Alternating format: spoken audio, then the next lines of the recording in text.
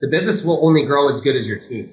And the sooner you realize that as a CEO, the faster you'll grow. Because like, if I do 16 hours of work now, like there's nothing I can do that's going to make the business go any further. There's just nothing that is that important for 16 hours of work. It's like I need 5, 6, 7, 8, 10 people who are all doing super important tasks. You're listening to Biz Ninja Entrepreneur Radio. This show was created for entrepreneurs, business owners, marketers, and dreamers who want to learn from the experts of today and drastically shortcut their own success to build a business that supports their dream lifestyle. Since 2011, Tyler Jorgensen has been interviewing business thought leaders from around the world. A serial entrepreneur himself, Tyler also shares his personal insights into what's working in business today. Welcome to Biz Ninja Entrepreneur Radio. Welcome out to Biz Ninja Entrepreneur Radio. I am your host, Tyler Jorgensen, and man, we are going into like well over 500 plus shows and over 200 shows in this iteration of the show. And we're live on ABC News Radio and podcasts and YouTube and wherever you catch these amazing kinds of interviews. And today we have a great entrepreneur to be talking to, Tanner Chittister, who is the founder of Elite CEOs. And Tanner, I first met you when you were like apprenticing and kind of learning from David Fry. But man, watching you take off from there has been insane. So welcome out to the show. Yeah, thanks for having me. And you said my last name perfect. So absolute 5-star for this show. Everyone download it, record it, watch it. You are on the winner list now. That's huge. It's funny how certain names some people just don't get, but I grew up with some Chittisters, so that's probably why. When was the moment that you first realized that you were an entrepreneur? Oh man, it's so funny. You brought up David Fry, right? And we both know him, and we had lunch.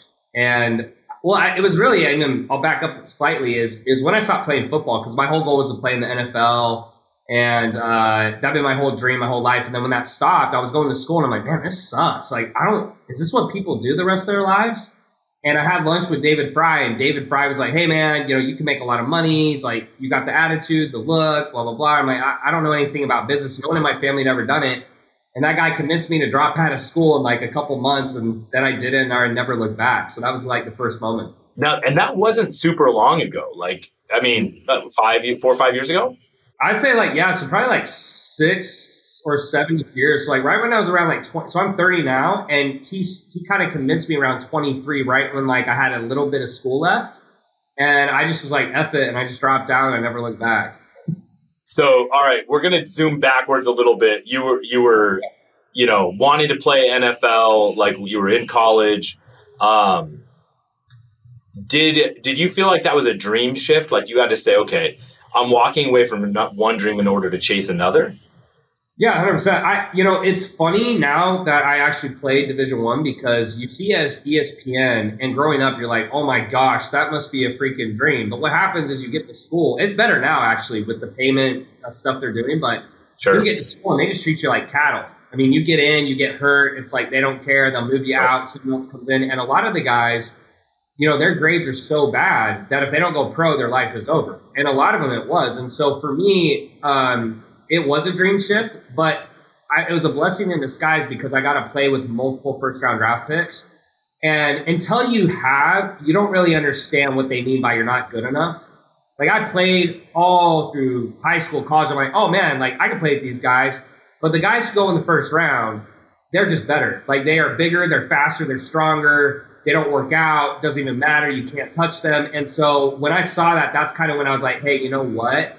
I'm probably not good enough. And that was the first time. I was like 22, 23. And then that's kind of when things started to shift. And I got hurt to the point I couldn't really play anymore. The doctor's like, you can keep playing, dude, but your draft stock isn't going to be high. Your shoulders are all busted up. You have hardly any cartilage left. And that's kind of when I was like, hey, I need to shift. Went through a lot of kind of like depression, because it's a little identity shift. But oh yeah, a lot of the stuff I learned has helped me tremendously. And so I wouldn't change it for anything. I remember one time I was driving and I heard, there's right now it's baseball signing season, right? So there's these huge contracts going out. This was probably 10 years ago, and I heard somebody signed a really big contract, and I did the math, and I was like, okay, like if I wanted to make elite athlete kind of money, here's how much my business would have to make a day at what profit margin. I realized that's actually attainable. And that doesn't matter about my genetics or what, where I ended up playing college. And I remember thinking how amazing that it is possible to make elite athlete money as a business owner. So you switched in, you went entrepreneurship and went that route. You created Elite CEOs. Tell us a little bit about the company now, what it does and what you do. Yeah. So, I actually started off, it was called Fit Warrior and it was fitness. And I did $1 million in a year. I was working my brains out. I started seeing a lot of trainers ask me for help. They're like, dude, like, how are you making this money? Started helping trainers. So then it shifted a little bit. We added on this fitness CEOs division where it's trainers. And then more people asked, and that's kind of how it started. Elite CEOs now, like the company as a whole, it's been about 5 years since I started making good money. So really started making money at 25. I didn't just turn 30. I keep saying that. I'm 30 now.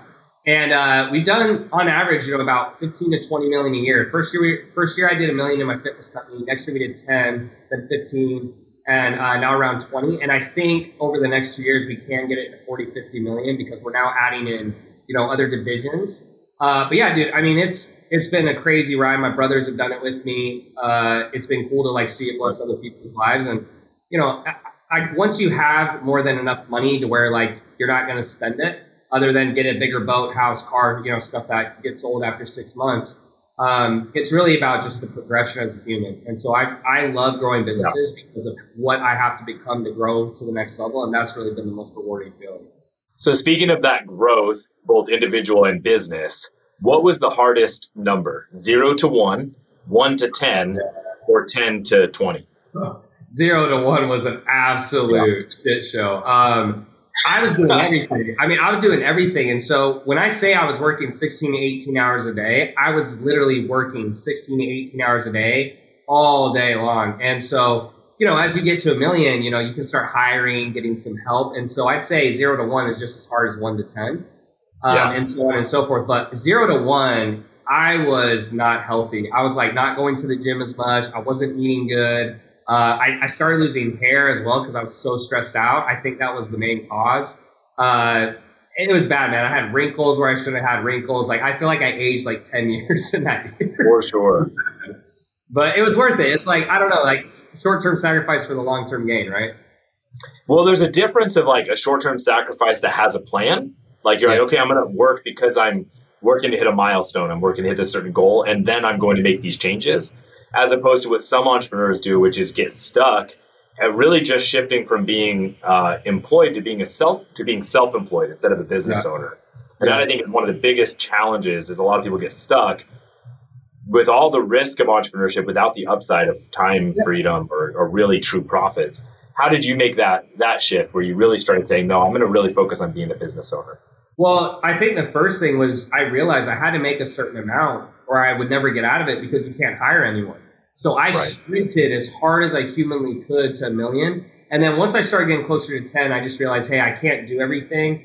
And I just started slowly hiring out the most time consuming positions. So like for me, it was fulfillment. Then it's probably lead generation, then sales calls, then ads, so on and so forth. I'll be honest, like when you start hiring, it's like anything, you're not very good at it. You don't really know what to look for. Even if you think you do, you really don't. And so now that I'm in year 5, I've really learned now that if you can hire someone who's a culture fit and has prior experience, it will go so much faster than just hiring for upside. And I used to only hire, hey, you're cheap and you seem like you work hard, so I'll hire you. But the problem is you basically end up babysitting them, and so it slows you down. And the $3-4 grand you're saving, or whatever the number, you would just be able to spend that on someone more experienced and spend your time elsewhere. And so I think you got to kind of wise up as you get older and understand, like, you can't just always hire the cheapest person. You have to hire the person who has experience and culture fit. You go a heck of a lot faster. A lot of times people get one of those things right. They're like, oh, this person has great experience, but they actually don't blend with the team. They can completely disrupt everything. Yeah. What was one of the biggest mistakes you made early on, and how'd you overcome it? Oh, shit. There's so many. It's like, how do I choose? Yeah. Doesn't have to be early on. It could be yesterday. Yeah. I think one of the biggest mistakes was probably honestly with hiring. I think like my expectations were just like very, very high. And I'm not saying you have to lower them completely, but like I would bring people in and expect them to work 16 hours a day like me. And I think with some of your executives, you can, but you have to understand, like, not everyone has the same goals as you. And so I probably pushed a lot of people away and turned a lot of people off because I was so goal driven. I was like, you do it my way or you can basically F off. And as over time, I still think I'm a little bit more aggressive than most CEOs, but I've dialed it back enough to where it's like, hey, here's the expectations. Here's why they're here. This is how we do things. If that doesn't fit, that's totally cool. You just don't want to work here. Like, you're going to want to work somewhere else. And so it's just kind of learning how to talk to people and build a team, because ultimately the business will only grow as good as your team. And the sooner you realize that as a CEO, the faster you'll grow. Because like, if I do 16 hours of work now, like, there's nothing I can do that's going to make the business go any further. There's just nothing that is that important for 16 hours of work. It's like, I need 5, 6, 7, 8, 10 people who are all doing super important tasks. Yeah. Yeah, I've seen that a lot as people start realizing, like, I need my team. You need your team to have some bandwidth, some room left in the tank in case an important project comes up. If you have them running at full speed, there's no ability to be agile and adjust if something comes up. So like, there's a value in having space and margin available with your team. Yeah. And it's also, you just do less work. Like, when you're starting the business, you're doing everything. And then it gets to the point where you're just a general. And so I spend most of my days now meeting with my managers and directing what we should do. And I'm actually not doing hardly any of the work. It feels different. Like, at first it's actually hard. You feel like you're being lazy, but that's actually what the business requires at a higher level. You just have to have other people do the work for you, and you're simply kind of directing what they do. So as you move from Fit Warrior into Elite CEOs, kind of up-leveled the brand and kind of gone broader, what does your company do? Yeah. So in short, I mean, we just help take, businesses and help them get, to that first 10K plus month, or we take, existing businesses and help them scale. And, I like to think we do probably one of the best jobs out there. I mean, you get a personalized coach, you get templates, you get emails, you get a copywriting coach, you get a messaging coach, you get 3 calls a day, group call, 1-to-1, office hour, live events. I mean, it's just like as hands-on as it possibly can without us running the business for you. If you got any more hands-on, I feel like I'd have to take equity or something. Sure. So, but we really just take all the stuff I did to grow my companies, and it just naturally progressed because people said, well, dude, like, what are you doing? And I said, all right, like, here you go. And so I never really thought I was going to grow this company, but it kind of just progressed naturally, and that's what it turned into. You've hit some big milestones, right? And I know that you also, one of my favorite things that you do is you interview a lot of other big entrepreneurs and you provide like a nice summary of what you're learning from them. What are some people that you have helped you along in your journey? We mentioned David Fry. Like, who else has been kind of instrumental in like helping you as you've learned and grown? Yeah, so David Fry for sure. He's like a second father to me. Just without him, I don't think I ever would have started down entrepreneurship. I'd have some job I hate and I'd make far less money than I make now. And not, I wouldn't know anyone, my team, my friends, etc. I'd say the next person, honestly, that I got really close to over the past year was, just Alex Hormozi. He's been a really good friend to me. He gives really good advice. He has guy has like a no BS meter. And so he'll say stuff to me that sometimes I'm like, damn, dude, like that was extremely direct, but I appreciate it. And it's been helpful for me simply for the fact that I feel like we relate on a lot of levels, and also he's close to me in age. And so I had I feel like I'm always improving as a person, but I always had this ego when someone older would talk to me. I'm just like, you're old. Like, yeah, you're old. Yeah, whatever, dude. You're like 20 years older than me. But like when Alex talks, I'm like, he's only a couple years older than me. And so I was like, and he's super successful. So it just really resonated, and a lot of what he said really like impacted me and helped me. And so I'd say between those two, it's like I don't talk to too many people. I've had some other good conversations, but on a consistent basis, those two guys have really like helped me along. Awesome.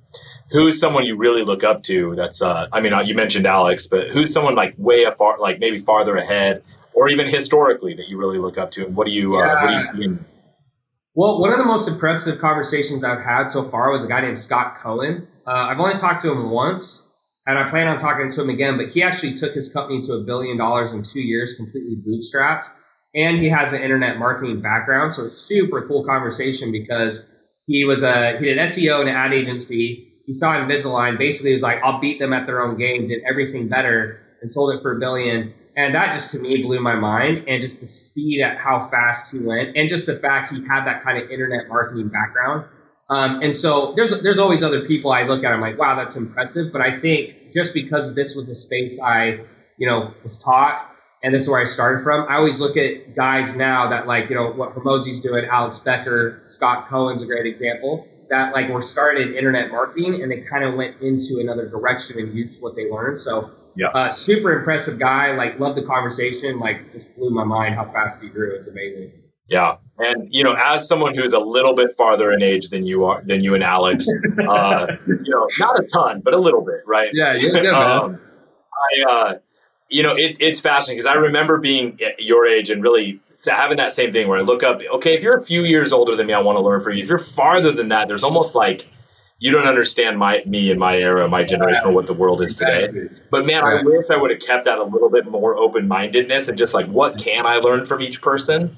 And I think that's just one of the things with time that you realize you can get amazing ideas from anybody, right, at any level. And some of the hyper implementers that I know are the kind of people that they look at just what can they learn from anyone around them, even if they're not ahead of them, right? Like, oh, this guy might be farther behind me, but I can apply what he's doing into what I know and have a result, right? And that's exponential. And it's also just like, and to your point, I love that, there's always someone doing better than you. And so I think it's like just keeping that humility and understanding, like some ponds, you're like, oh, I'm the big dog here. But the reality is like when you grow, you're just getting in a bigger pond where you're a smaller fish.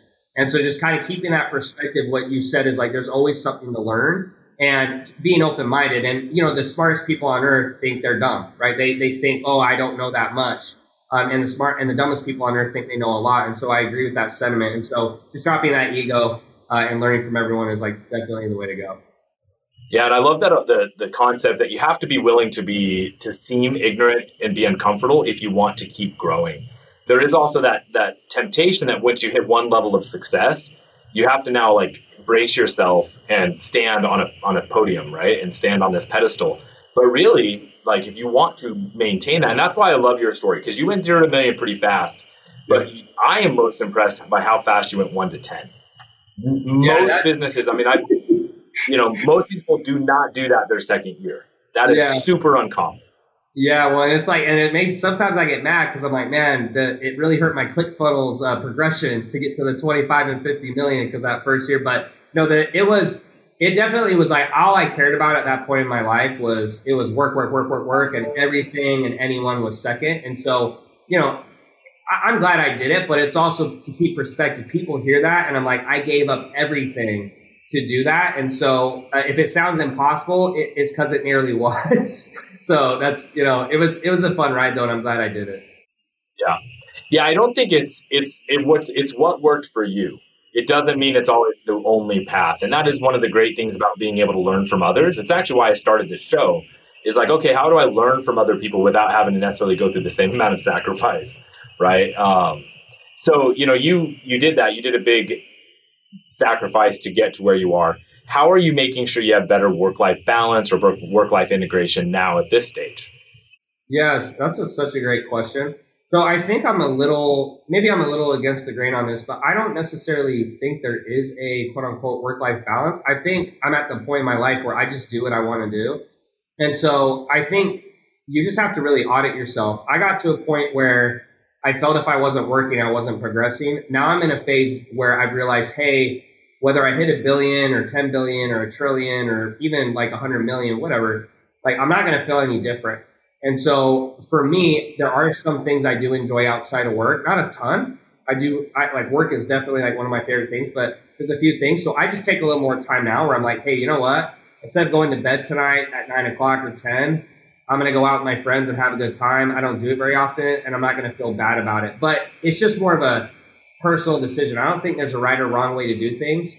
And I think a lot of people, they try to project what they think is right on others. And it's like, hey, if they want to work 100 hours a week, let them work 100 hours a week. But for you, if you find fulfillment spending, 40 of your hours with your family and friends, by all means, because at the end of the day, a lot of what we do does not matter. That's my opinion. And so it's like, just do what you want to do. And if it makes you happy, then who's to say that you're wrong? The biggest thing in that I really agree with, that I've had to learn recently, is the not feeling bad about it. It's like, if you want to go and spend time with your friends in one night, and that means you're probably not going to be as productive the first few hours of the next day. Correct. That's okay, as long as you made the decision deliberately. Yeah. Hey, I'm making a choice to do this because it's what I want. That's totally healthy. No, I was just saying, what's not healthy is to pretend, oh, I'm not, I'm doing this, but I'm still going to get up and be super productive. It's like, no, you're not. Be honest with yourself.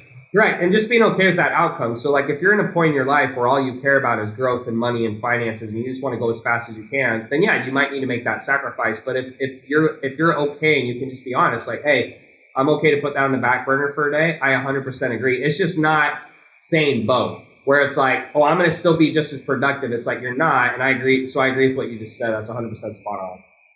Yeah. I think that's my biggest adjustment over the past few years, is just being really honest with myself and being very deliberate. Like, you can't, you're not going to accidentally, grow a $50 million company, right? Yeah. Like, you got to be deliberate. You got to be really smart with it all. What are some common mistakes that you see your students make, and what advice do you have for people making those mistakes? Oh, shoot. I think the most common is, like, one, people underestimate how hard they're going to have to work. So it's like weird, but for some reason, I guess people just have this like threshold, and if they have to work harder than that, they quit. And then two is that most people just are not that good at what they do. They're just not. And it's really interesting, but people never do something and then they think the first 10 tries it should work. And people forget, I started trying to build a business at 23. I didn't make any money until 25. Why? Because I was working door-to-door sales. I was doing Olive Garden. I was like, just didn't really know what I was doing. But all that stuff, people are like, oh, you went 0 to $1 million in a year and then you went 1 to 10. I was like, because I can sell lights out. Because I spent 8 months of my life selling door-to-door security alarms, 12 hours a day, 6 days a week. So I just think the biggest thing is like people's expectations are just not realistic. And then they're not really willing to learn the skill. For me, what my biggest strength was, and you can ask David Fry, and that's why, like, you remember the little apprentice stuff, he would always show me sleeping and stuff. But I just told him, I said, when I met him, I said, hey, if I have to lick a floor to be a millionaire, I'll do it. But I meant it. And a lot of people, they get a lot of this hustle porn stuff, and they like, oh yeah. And then when it comes time to do the work and nobody's watching, they don't want to do it. So I just think it's one, being willing to do the work, and then two, like, understand you probably suck. And that's like a hard thing for people to understand, is like they always want to blame the coach, the person, the program, their circumstance, the situation. And that's not a helpful thought. And so when you're like, hey, what am I doing wrong? Not only do you take your power back, but you'll actually improve. So between those two things, my best clients take massive ownership and they just go harder than anyone else. And they're the ones who are like, Tanner, oh my gosh, you're so amazing. I'm like, I didn't do anything. Like, you did it all. Like, I didn't do anything. So probably you provided frameworks, right? I think what's interesting is one of the biggest factors I've seen in people who excel, who grow really fast. It is exactly what you said. Are they willing to do the work? Because, you work 16-hour days. Yeah. Most people are only working about 4. Like, honestly, right? They're not really being productive. And in that, like, there's been studies done where it's actually even less. For the average employee, they're working productive work is under 2 hours a day. So if you say, okay, I'm going to focus on being productive, let's even just say 8, right? You're doing 4 times the productivity in a given day. And so if you're willing to do the work and put in the reps, and you're also doing extra, and you're taking ownership and accountability, like, you're compounding that time, and your 2 years that you spent might be with somebody else's 10 years. Now, I'm of the belief that, like, you're only in a race with yourself. There's not, like, just because it took you 1 year doesn't mean everyone has to do it in 1 year or 2 years or 3 or whatever. But it's about taking the ownership and saying, hey, I know I'm still stuck in this place because I haven't put in the work, instead of blaming a program or a course or a book or whatever, right? Like, taking the ownership is huge. No, 100%. And like, to your point, like, I brought Scott Cohen, he did $1 billion in 2 years. So like, it's like, if I'm comparing myself to him, man, I'm going to feel like shit. But to someone else, like, wow, $1 million in a year is amazing. But yeah, you're right. Everyone's playing at their own race. And it's just, if you're not good enough yet, I always tell people, I say, like, unless you actually have a mental condition, like, not in a joking way, like actual mental disability, the benefit of doing the reps is, even if you're terrible and you make mistakes, eventually it's like, okay, this is hot, shouldn't put my hand there. You keep doing it over and over. Eventually you should get there, right? No matter where your skill set is. I just think a lot of people, they stop before they get there. And that's the sad part, because I did the math to date. My net worth loss would just be millions and millions and millions and millions of dollars. And I probably would have made $400,000 or $500,000 as an engineer today. And instead I've done over 50 million in sales. And I almost quit. You could ask David. I called that guy like 5 times. I'm like, bro, I'm going to quit. I'm going to quit. I'm going to quit. And so that's like what makes me sad, is like, that's what happens to a lot of people, is they just quit right before they hit success. And that's why there's not that many people successful. Unfortunately, it's just tough. Yeah, it takes that grit of pushing through when it looks like, because to me, there's a fine line between persevering even when all signs are, hey, you're on the wrong path, versus I'm going to persevere even though I'm in a hard stage. There's a difference. Some businesses need to be quit. Some ventures need to not be pursued. That's okay. Stopping as an individual on your path to success or whatever your goal is, that's not okay, right? And that's the difference to me between grit and just like being stubborn. Yeah. And I think like people can just look at it like the 4-minute mile. I bring this up in a couple interviews, but Billy Jean, I remember seeing his ads. And when I saw his ads, like, I know this thing can work now because I keep seeing this guy and like he can't be smarter than me. Not in a bad way, just I looked up to the guy. And so I think it's kind of that 4-minute mile mentality. If you see someone who's done what you're trying to do, you got to know it can work. And that's what's got to keep you moving forward, because they can't be that much smarter than you. That has to be your mentality. Has to be. I totally agree. I think success leaves clues, and the more people that you're looking out to and the more open-minded you are, the more clues you're going to see. If you want to see more clues that Tanner is dropping, you can follow him on Instagram at tanner.chittister. You can go to eliteceos.com and learn more about what they're doing. Tanner, my last question for you is a personal question. It's about, because, I know for you, business is your main thing, but to me, business is about also creating a lifestyle that you're happy with. Yeah. What's one personal item on your bucket list you're going to do in the next 12 months? Well, man, what a great question. So I'm actually stepping out in the next, under 30 days as the face. So I'll be advising, but I'll be stepping out, and I'm going to be traveling for like 2 months or so. A lot of the advice I've gotten from the affluent people I've talked to, they said, hey, take 2 months, do whatever the hell you want to do, read whatever you want to read, and your next idea will come. So I'm going to be traveling. I'm not sure yet, but we're going to start making the list here in the next week. So awesome. If you got any ideas, super stoked to go see or travel to, or do you not know yet? Just somewhere in Europe or Asia, so I can't get on my phone and talk to my team. So that's actually the plan, is like make sure the time zone's different enough that I'm not into the work. But really, I haven't traveled too much outside of South America, and I've gone to Europe once, so I'm kind of probably going to get over in Europe and Asia, somewhere over there.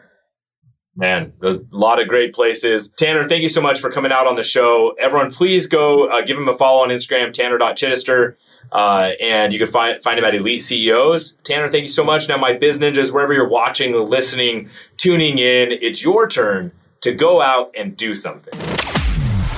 Thank you for tuning in to Biz Ninja Entrepreneur Radio. What you didn't hear was one more very important question that Tyler asks each guest. If you want to be a fly on the wall when the real secrets are shared, go to bizninja.com/VIP and get your access today. Remember to subscribe so that you don't miss any future episodes. And our one last favor, if this episode was meaningful to you, please share this podcast with a fellow entrepreneur so they can grow along with us. Biz Ninjas, it's your turn to go out and do something.